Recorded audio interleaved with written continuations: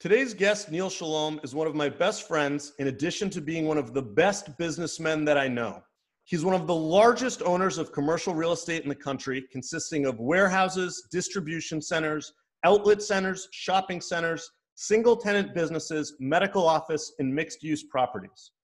Through his businesses, Equity Industrial Partners and Waterstone Properties Group, Neil has developed or acquired over 75 million square feet of commercial property leased to such companies as Home Depot, Staples, Amazon, and other Fortune 500 companies. I have known Neil for over 20 years. He has been a great friend and a mentor to me. Today, he will present to you the exact strategies and techniques that have made him extremely financially successful. Neil, it's time to spill the beans. Let's get started with my favorite question. How old were you when you made your first $1 million, and what were you doing? Hey, Josh, nice to be included in your podcast here. So I started in business when I was 25, building my first strip shopping center, outlet center up in Maine. I guess when I made my first $1 million, which I only realized after the fact because you're so busy working, not really thinking about the big picture, you're very granular when you're starting out. I was probably about 26 and a half. That's pretty young. So you'd made $1 million by 26 and a half. Once you had made that million, did you reward yourself right away or did you wait? What happened? Yeah, so you don't, when you're really trying to accomplish something, you don't really sit with a calculator and see what you're worth or how much money you have or what you should buy. You're really thinking about the next transaction and how to leverage your interests and leverage what you're doing. And you never really feel affluent when you're growing your business in a big, trying to grow it in a big way. So it's only when I had to send some financial statements to banks to borrow more money that I realized what I had started to accumulate. What do you think was the key turning point? 26 is very young to be that successful. What was that key turning point that put you on the path to making millions of dollars? So when I was in high school and even junior high, well, when I was younger, I really just wanted to be a toll booth collector or own a car dealership because I like cars. And I thought at toll booths, people just handed you money all day long. But then when I got a little older, I really just wanted to make a lot of money. I saw my father work hard in his own business for decades, eking out a living, supporting our family nicely, but not really making any progress. And I just wanted to make a lot of money. If you told me back then, 40 years ago, that I could be wealthy working on a garbage truck, that would have been fine with me. I mean, I would have liked something a little dressier, but it didn't really matter. I just wanted to make a lot of money, have the freedom of knowing I was building something unique and really going somewhere with it. So it wasn't until I got into college and started thinking more about business and what I wanted to do with my life that I got thinking about a real career. And when I was in high school, I had a car simonizing business and continued into college. And one of my clients was in real estate. And he always said, come see me when you graduate and we'll see. So I got out of school with an accounting degree, never wanting to practice accounting. I went to see him and started working for him doing industrial brokerage.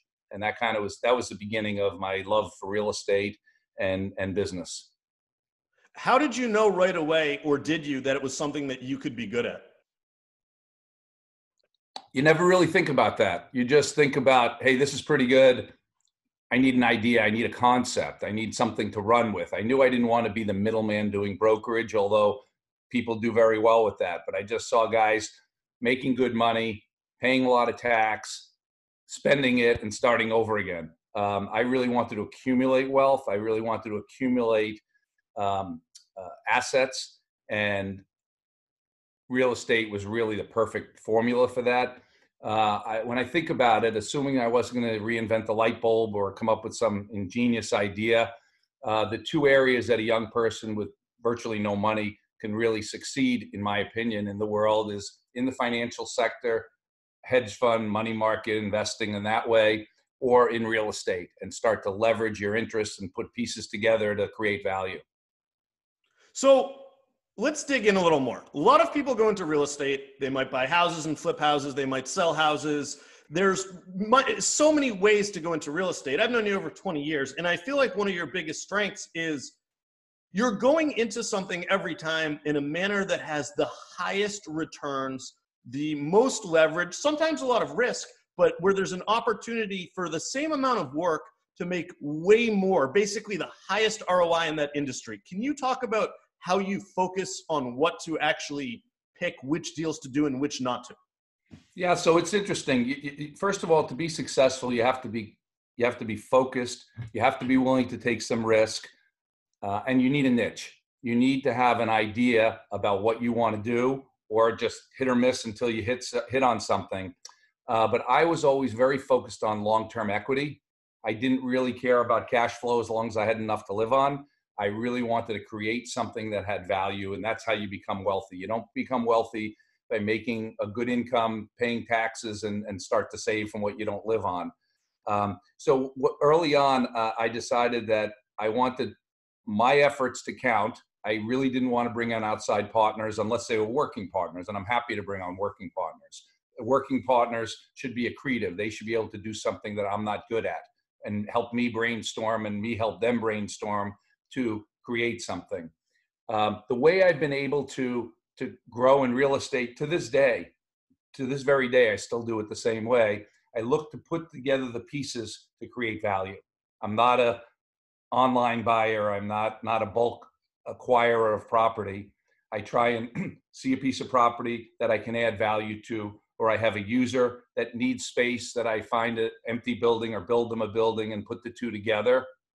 And then I leverage that with bank debt and my own money and create cash flow, but more importantly, long-term equity. I really don't like selling property unless I need capital to do another deal or series of deals.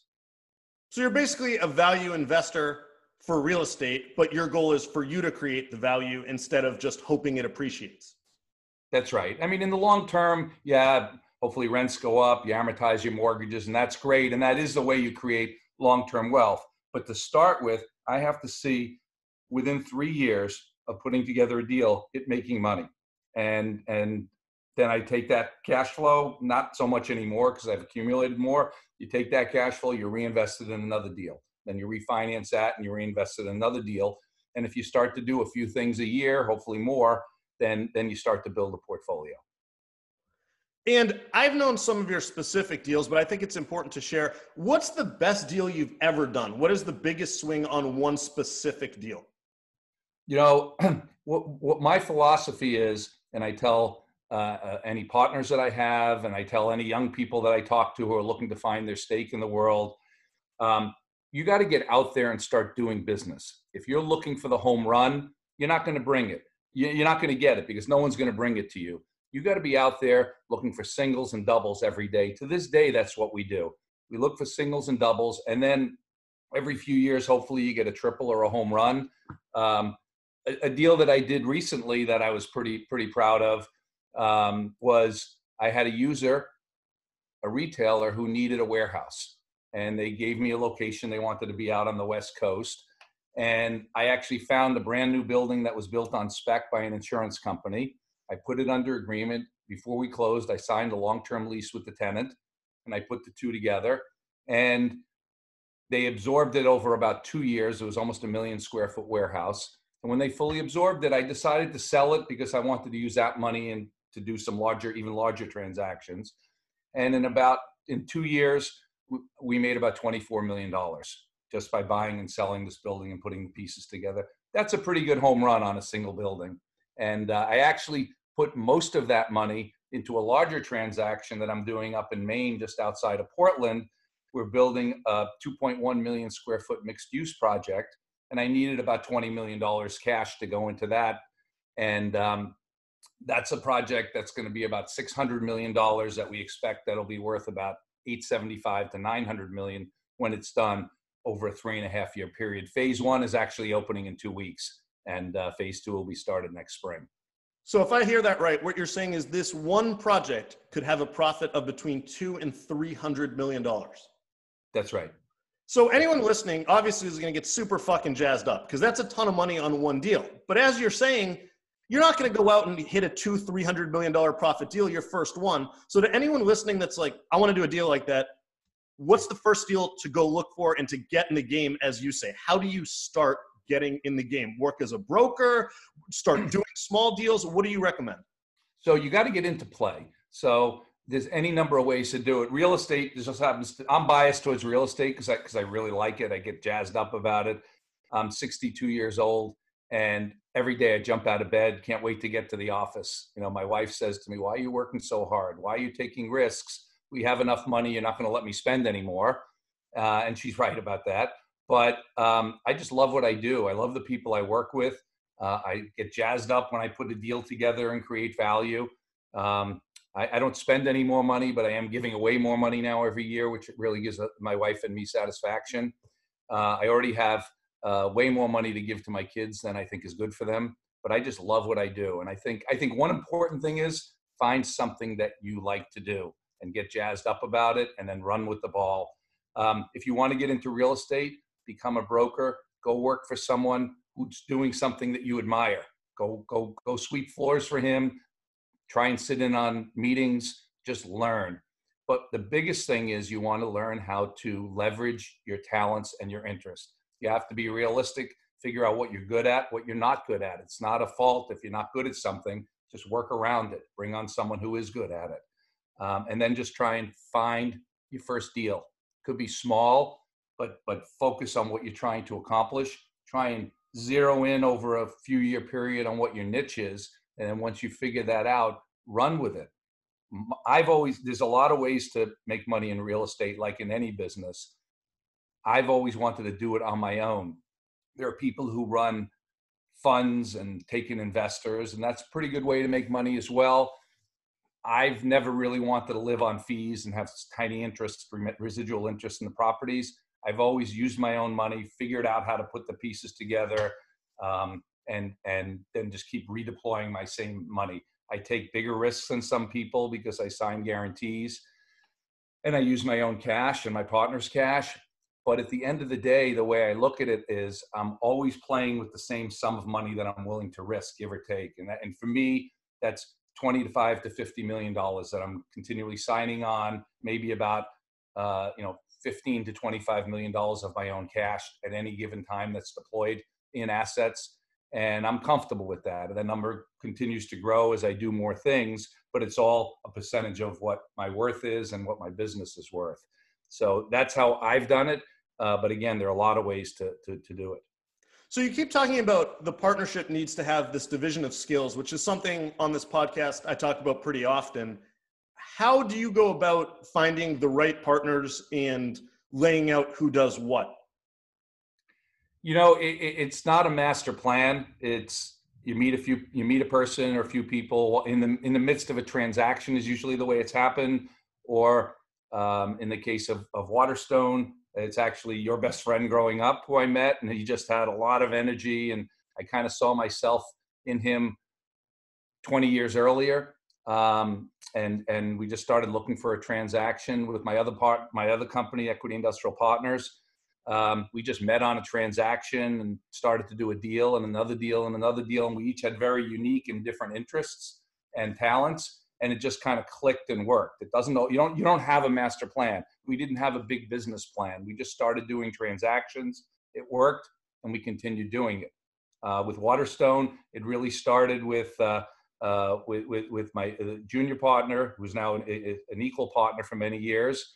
Over the first few years, we met someone else through a transaction. We invited him to join us. He had talents that we really didn't have. And we've just continued to brainstorm and transact and really build something that we're all very proud of.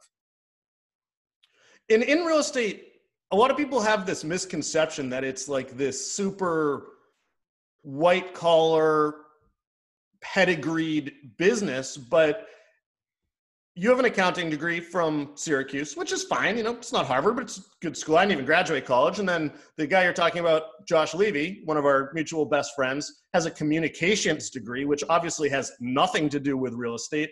So to someone listening thinking, hey, my career has been in something else, but real estate sounds like something I'm interested in, and I've always wanted to go in that direction.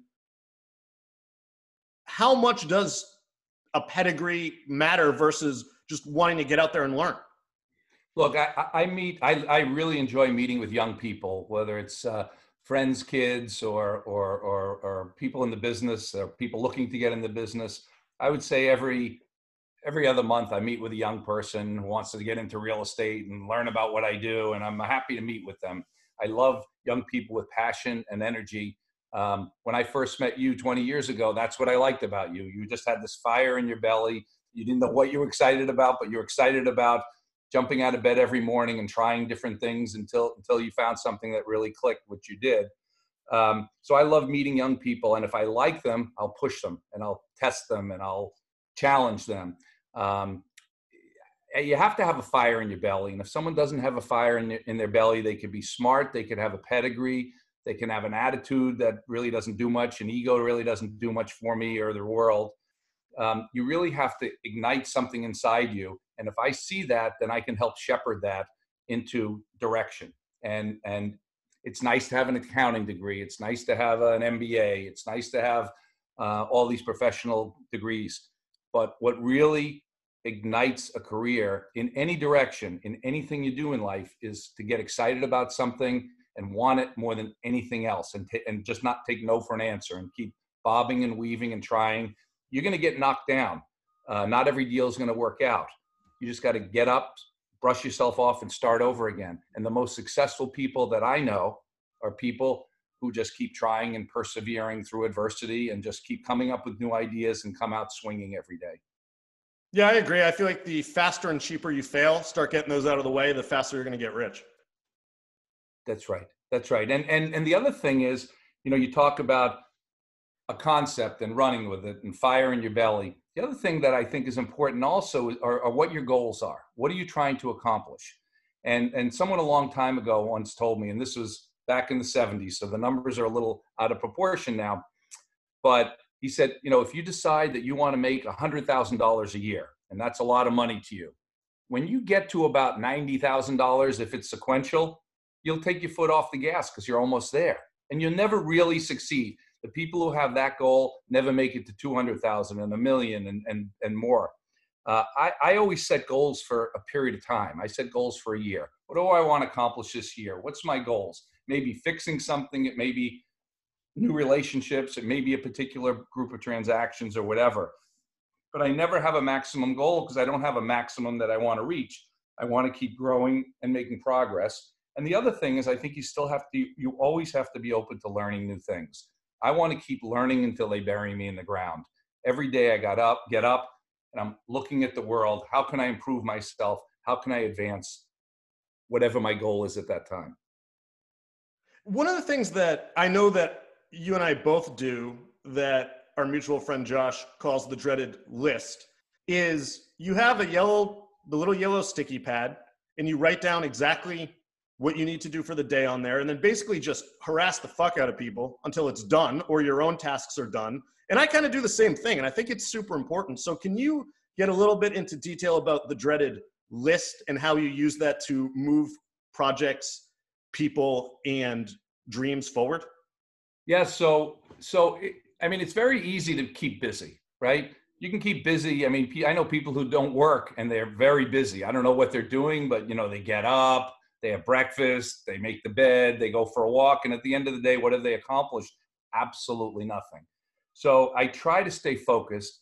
Every day I manually write up. I have all the computer programs and everything, but every day I get up and I make a list of the things that are most important to me to accomplish.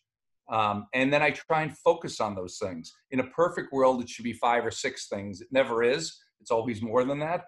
But I try and focus and spend the majority of my day on what my goals are, because it's so easy to get distracted. Even to me, for all these years that I've been doing this, you got to stay focused and spend time on what's important to whatever it is you're trying to accomplish. How do you know you have the right things on that list? Because I agree, it's very easy to just write down 10 things, especially 10 easy things. You get them done, you feel good about yourself, but there's zero advancement. How do you know what you have on there? Hey, this is what's going to make more money either now or in the future. Yeah, so that's interesting. And you have to continually challenge yourself. You don't know day to day and year to year. I make hundreds, if not thousands of decisions over the course of a year. And it's all these little decisions combined that hopefully make you either successful or not successful, or maximize or just get ahead.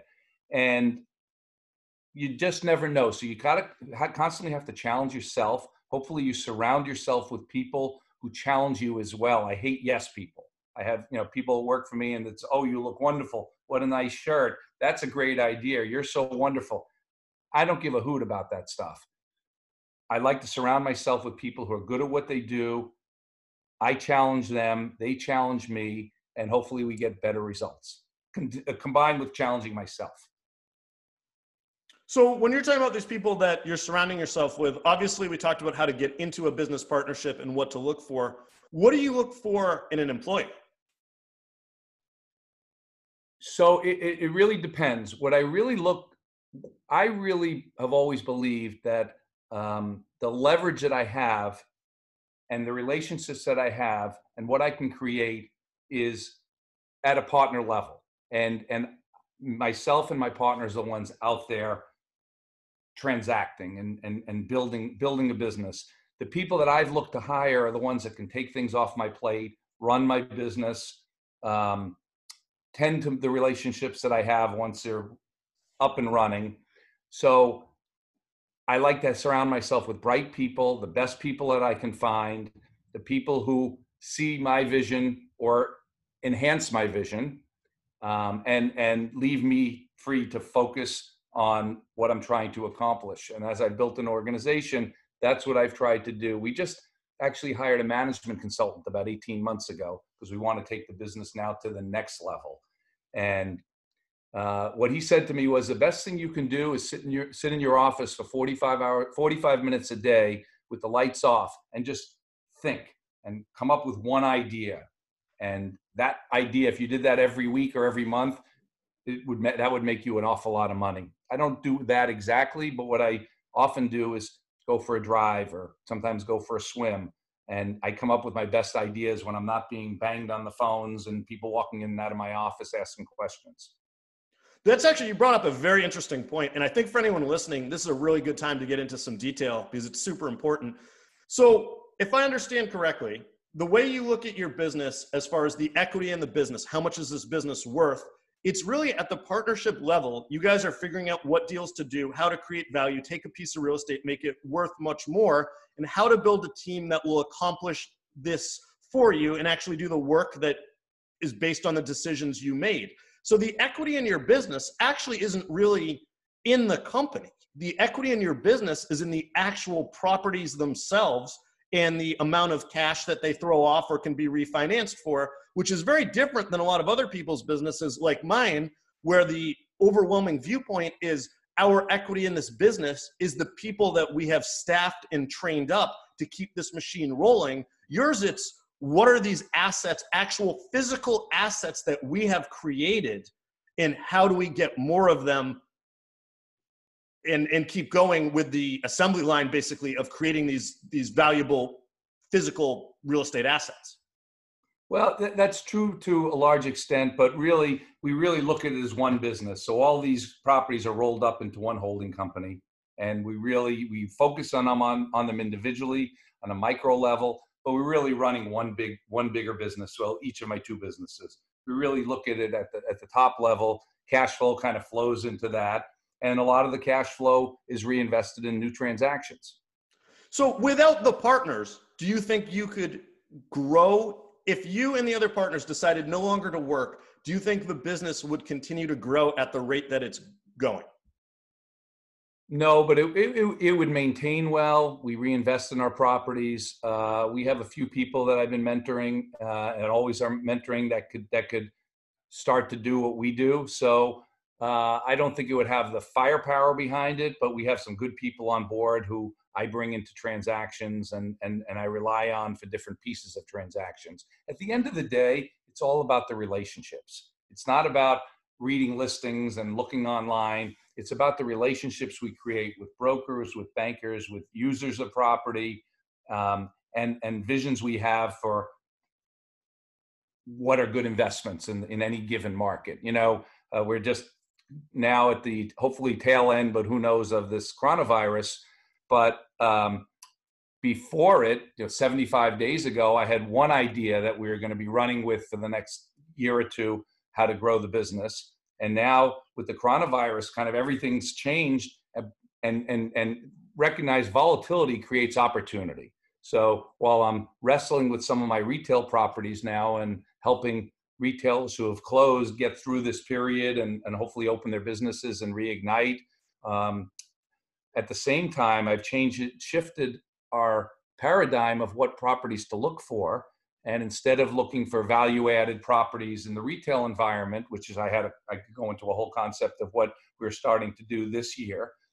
That's changed 180 degrees, and now we're looking to do sale leasebacks with company on logistics, which were historically over the last couple of years, in my opinion, overpriced. So I shifted away from those into other categories. Now I've shifted back, and we just in the process of putting together either 5 or 6 warehouses as sale leasebacks to companies that need cash now. So we're able to buy these properties at about a 2.5 cap better price than I could have 75 days ago, and now they're very accretive, and we're very excited about doing this. Also, getting more into medical. We've been doing a lot of medical. Now coming out of this pandemic, hospitals are going to need more cash, and doing sale leasebacks of their properties and doing renovations for them with long-term leases is a good way to add value to our company as well. It's very interesting. For anyone listening that heard cap rate in there and didn't know exactly what that meant, it's a way to value real estate. So basically what Neil is saying is that in this time of volatility right now, you can buy some properties for less years of their income stream compared to, pre-corona, you'd have to pay more of the future earnings to buy the property, making it significantly more expensive. So in any time of volatility, the lesson is you're going to have some things that become more difficult and some things that become easier. You need to be able to respond and act accordingly. Neil, final question here. You love what you do. You're 62 years old. Assume the average lifespan's 85. I don't really know what it is. Do you think you'll get to $1 billion of net worth? And if so, what do you need to do to get there? Yeah, so I don't think that way. I think about making progress sequentially, but it is certainly within reach at this point. I realized over the last couple of years that could be a goal I'd achieve, although it's not something I think about. But what I do think about is as our companies grow, is thinking about laying off more of the stuff that I don't like to do that's not accretive to value. And this management consultant we're working with took a look at my list a few months ago, and he's like, okay, there's about 25 to 30% of things that are on your list that are basically minimum wage jobs. Get rid of that stuff. Just hire someone to do that, or have someone else in your organization do that. So my goal really is to continue to do the things that I do like, that happen to be the most accretive to value anyway. And, not necessarily be working around the clock, but we working smart, continuing to work my relationships and put together transaction in an ever-changing environment. Awesome. And I expect to be doing this for certainly the foreseeable future. As long as I'm good at it and continue to thrive, then I plan to continue. Awesome. Neil, thanks so much for your time, for sharing the secrets of a old school tycoon in commercial real estate, just creating tons of value, both for yourself and the communities of which the projects are located. I think some absolutely fantastic lessons in here. I'll put your contact info if anyone wants to get in touch and get some mentoring or get into real estate. Always great opportunity to learn from someone who has done it. So thanks again, and congratulations on all the success, and hopefully that $1 billion mark sometime soon in the future. Thank you, Josh. Nice to see you.